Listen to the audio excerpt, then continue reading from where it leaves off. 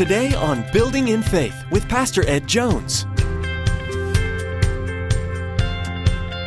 Building in Faith. It says, "Rejoice, O Gentiles, with his people. And again, praise the Lord, all you Gentiles, and sing praises to him, all you peoples." And again, Isaiah says, "The root of Jesse will spring up, one who will arise to rule over the nations. The Gentiles will put their hope in him." May the God of hope fill you with all joy and peace as you trust in him. Reaching up high with arms open wide, we see you're changing our lives so we can be your hands and feet. As Pastor Ed continues his teaching series, he'll be explaining how our hope in Jesus will give us peace and joy, even during tumultuous times. Jesus came first to the Jew and then went to the Gentiles. Now we have hope in the Messiah and can rejoice in knowing that we will one day see Jesus face to face in heaven. God all along had a plan for everyone in the world, not just the Jewish people. For God so loved the world that he gave his only begotten Son. This is the good news we can have hope in. Now let's join Pastor Ed for today's edition of Building in Faith.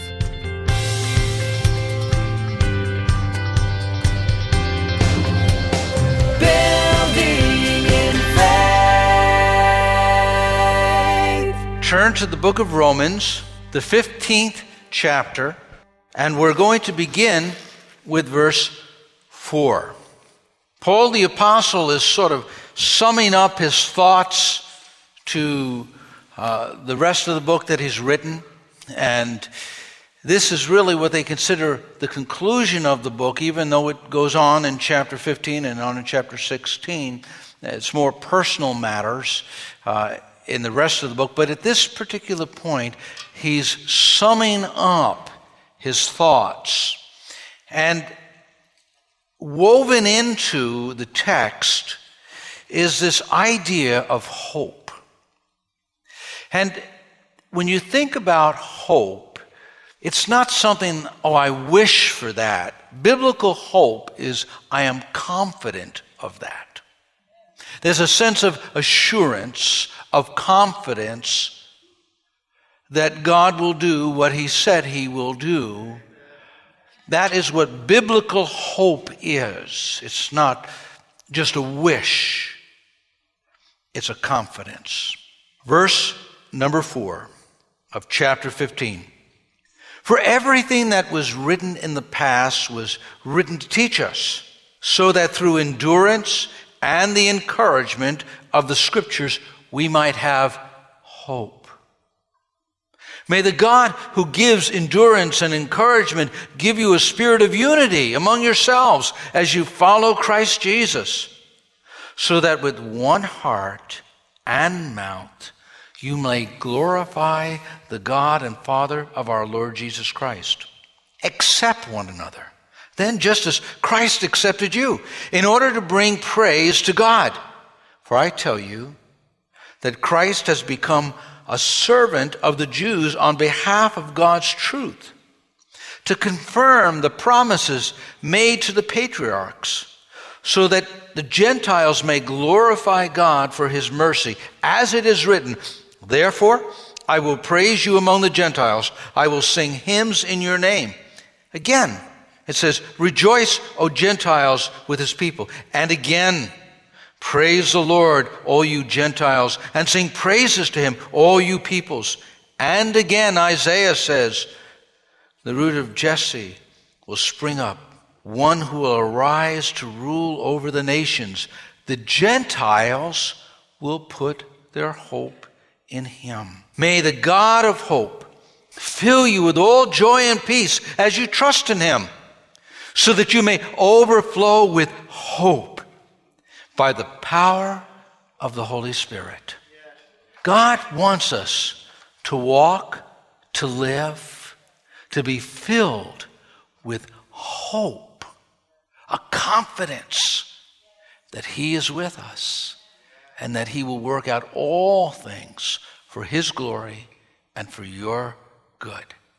In 1933, the president of Harvard University said that they no longer were going to focus on religion as a science.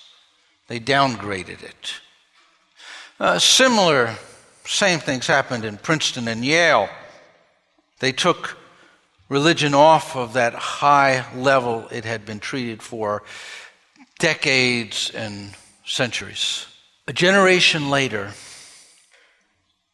the courts ruled that abortion would be the rule of the land. A generation later, prayer was taken out of the school. The impact of a generation forgetting the God who created and was involved in the foundation of our nation. In 1940s, some of the major problems in our schools were, according to teachers, chewing gum, getting out of line and going ahead of someone else, speaking out of turn. Think about what the problems are today. Guns, drugs, all sorts of unbelievable things that we would have never, ever imagined half a century ago, 50 years ago. There's a sense of despair, and it's growing. In May of 2013, in the New York Times, there was an article about how suicide among middle-aged people is increasing. In fact, in 10 years, from 1999 to 2009, it increased 30%. It especially increased among 50-year-old men in their 50s, by 50%. Now, the article went on to say that there were a number of things that perhaps could have contributed to this. One of those things was the downturn in the economy. Another thing was the ability to get prescription drugs very, very freely and painkillers, prescription painkillers. But then the article also hinted at some deeper problems. It said, failed expectations and a loss of hope might be a root cause for the increase of suicides. Well, that makes sense. When a person loses hope, they lose the will to live. They lose the passion and the drive to go on. Now, Dr. Phillips, a researcher at Rutgers University, said boomers had great expectations for what their life would look like, but it hasn't turned out that way. And Dr. Phillips warns that future generations will be facing the same conditions that lead and led to this sense of despair. Hope is evaporating from our culture as people move further and further away from God. As they push God out of the picture and they begin to live their lives solely, completely on just humanistic terms. What's the reason for our existence? Why are we here? What's the meaning of it all? They'll come to a conclusion, it's all vanity. Paul the Apostle speaks about hope and how the church can be a place where hope is found because Christ is in the church.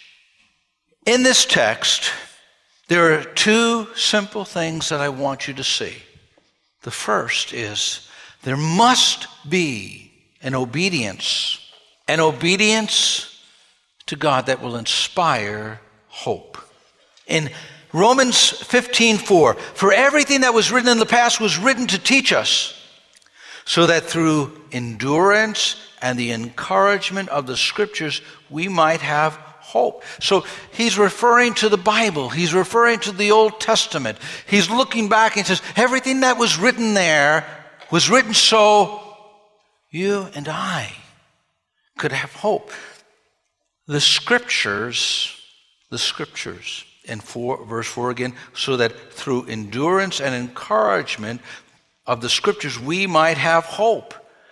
What he's saying is, when you dig into the Word of God, it gives you hope. You go back and you walk with David, and David overcomes an incredible challenge in Goliath. It gives you hope for the Goliaths in your life. When you go back in the Scripture, and the Scripture refines your expectations and gives you a different frame to use and see suffering and problems with. Suddenly you're able to deal with life in a way that you couldn't have had not the Scriptures informed you and become the lens that you see life through. So it encourages us as well. The promises that simply you stand on and believe in. God has integrity. He keeps His word. This word was good for the first century, and it's good for the 21st century. God keeps His promises. In Psalm 119, verse 114, you are my refuge and my shield. I have put my hope in your word. We've learned you can't put your hope in the promises of our politicians. You really can't put your hope in the promises of people. But you can put your hope in God, His word, His promises. And so that's what Paul is wanting his new believers and older believers that were in Rome to do. Put your hope in God. Put it in His word. And then he moves forward and he says, put your hope in the Savior.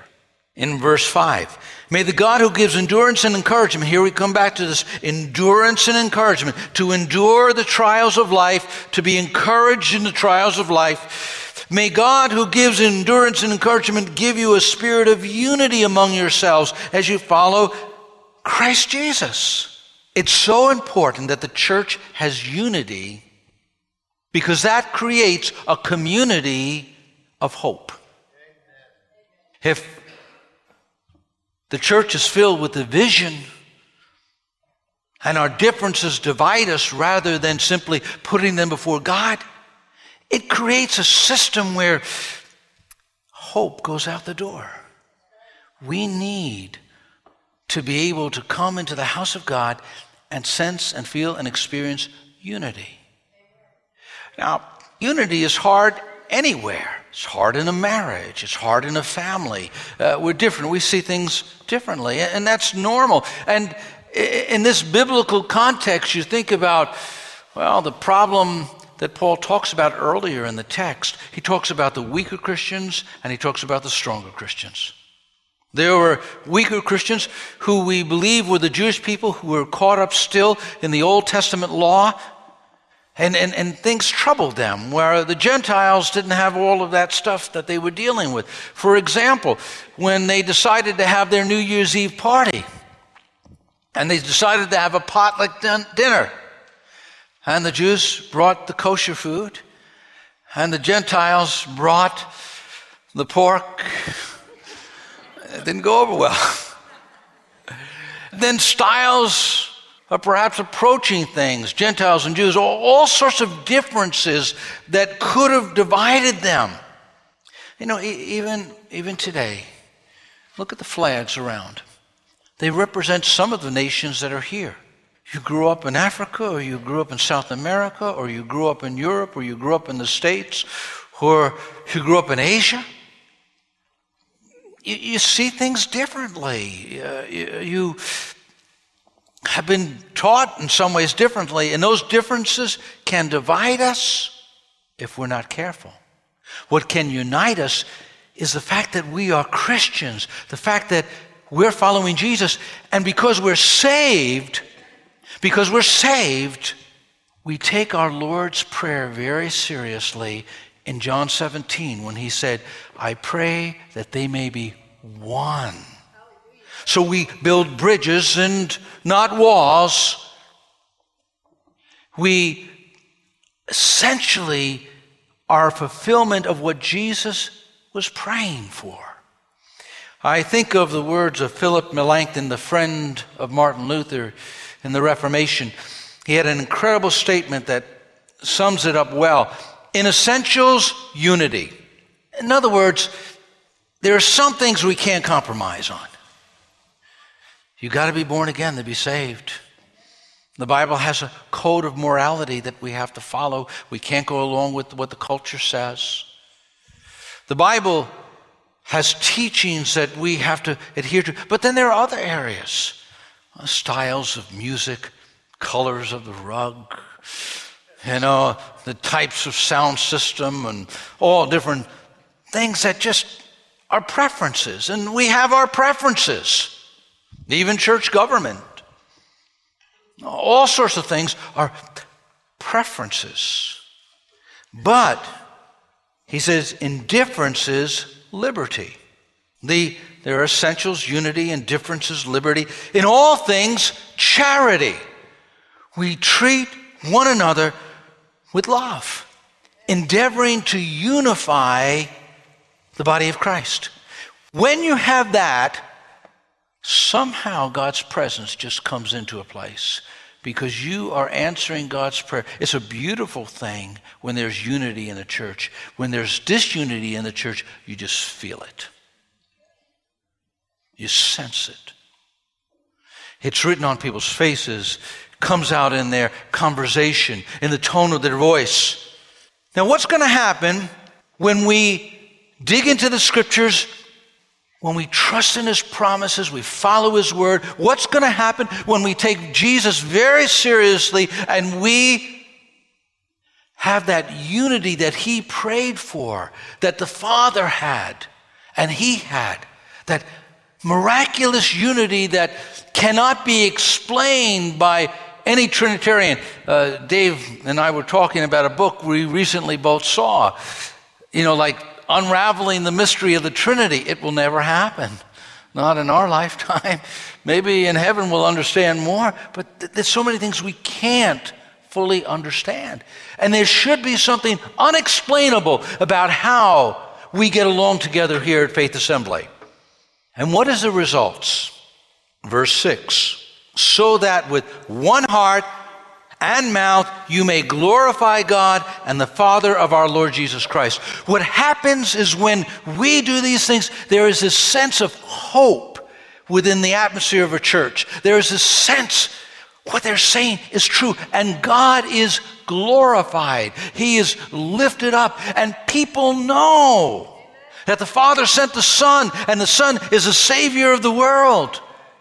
I was reading something by Max Lucado, and he talked about a vitamin salesman that he saw in the mall. This vitamin salesman was walking in the mall, and he had this picture of this guy that was buff and strong and athletic like your lead pastor.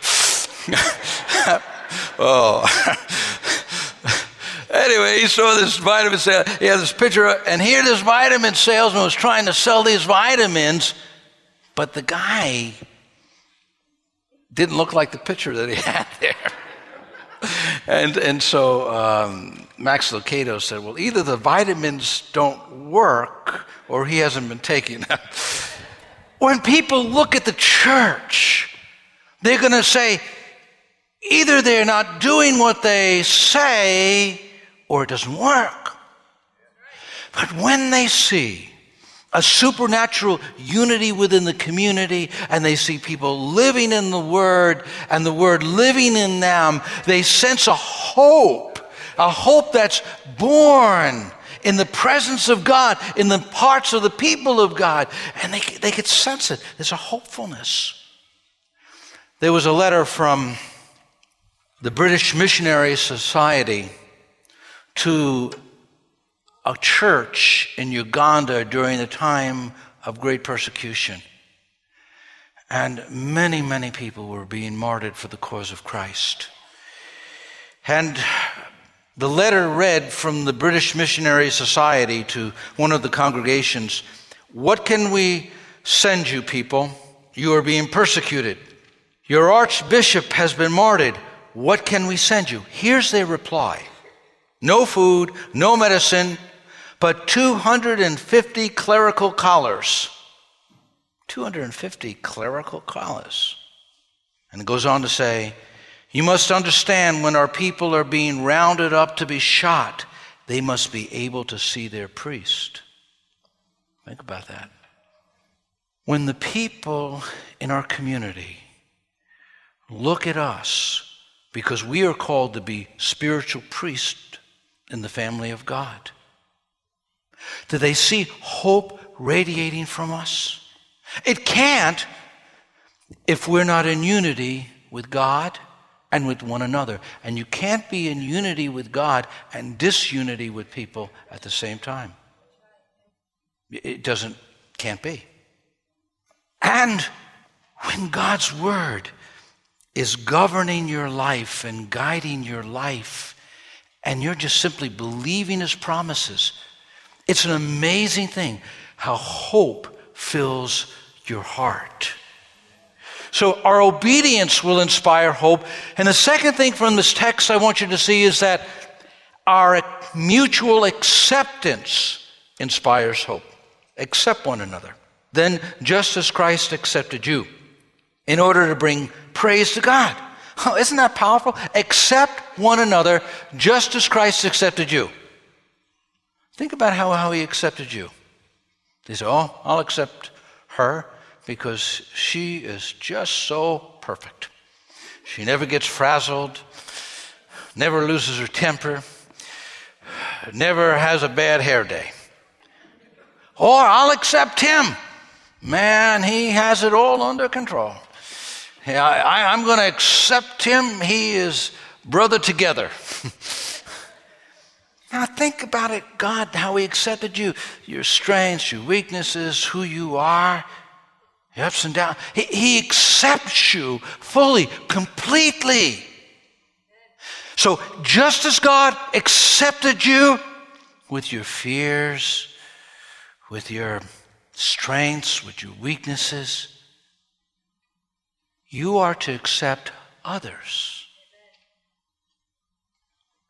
That's powerful.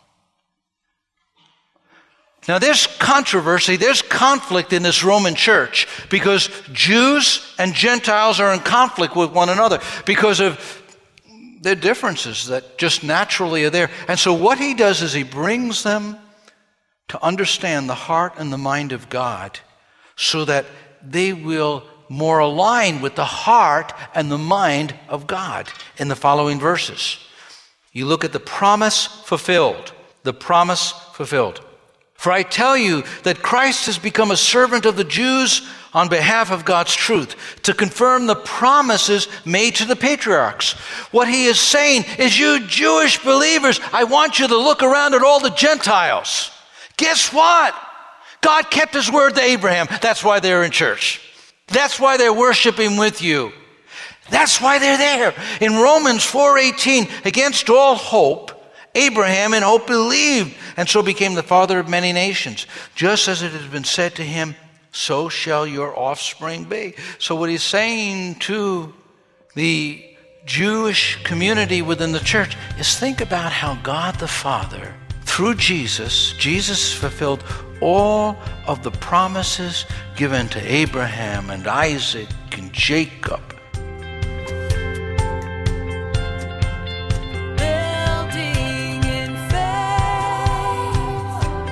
The Christmas season is always a busy time of year.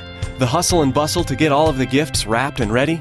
The preparation of the meal where the family gathers to celebrate. It's easy to lose sight of what's most important in this season. We're sharing this special 4-part series on the Advent season with hopes that Jesus truly will be the reason for the season. Thanks for joining us today. You've been listening to Building in Faith, the radio ministry of Dr. Edward Jones of Faith Assembly in Poughkeepsie, New York. Now, we want to encourage you to log on to buildinginfaithradio.com and spend some time getting to know us. To stay current with what's being broadcasted here on Building in Faith, subscribe to the Building in Faith podcast. By subscribing, you'll always be up to date with the latest messages. Or, if you'd like, you can always give us a call. Our phone number is 845 845-462-5955. That's 845-462-5955. Well, that's all the time we have for today. We invite you to join us again for the next edition of Building in Faith. On behalf of Pastor Ed, Faith Assembly, and the entire production team, we want to say Merry Christmas.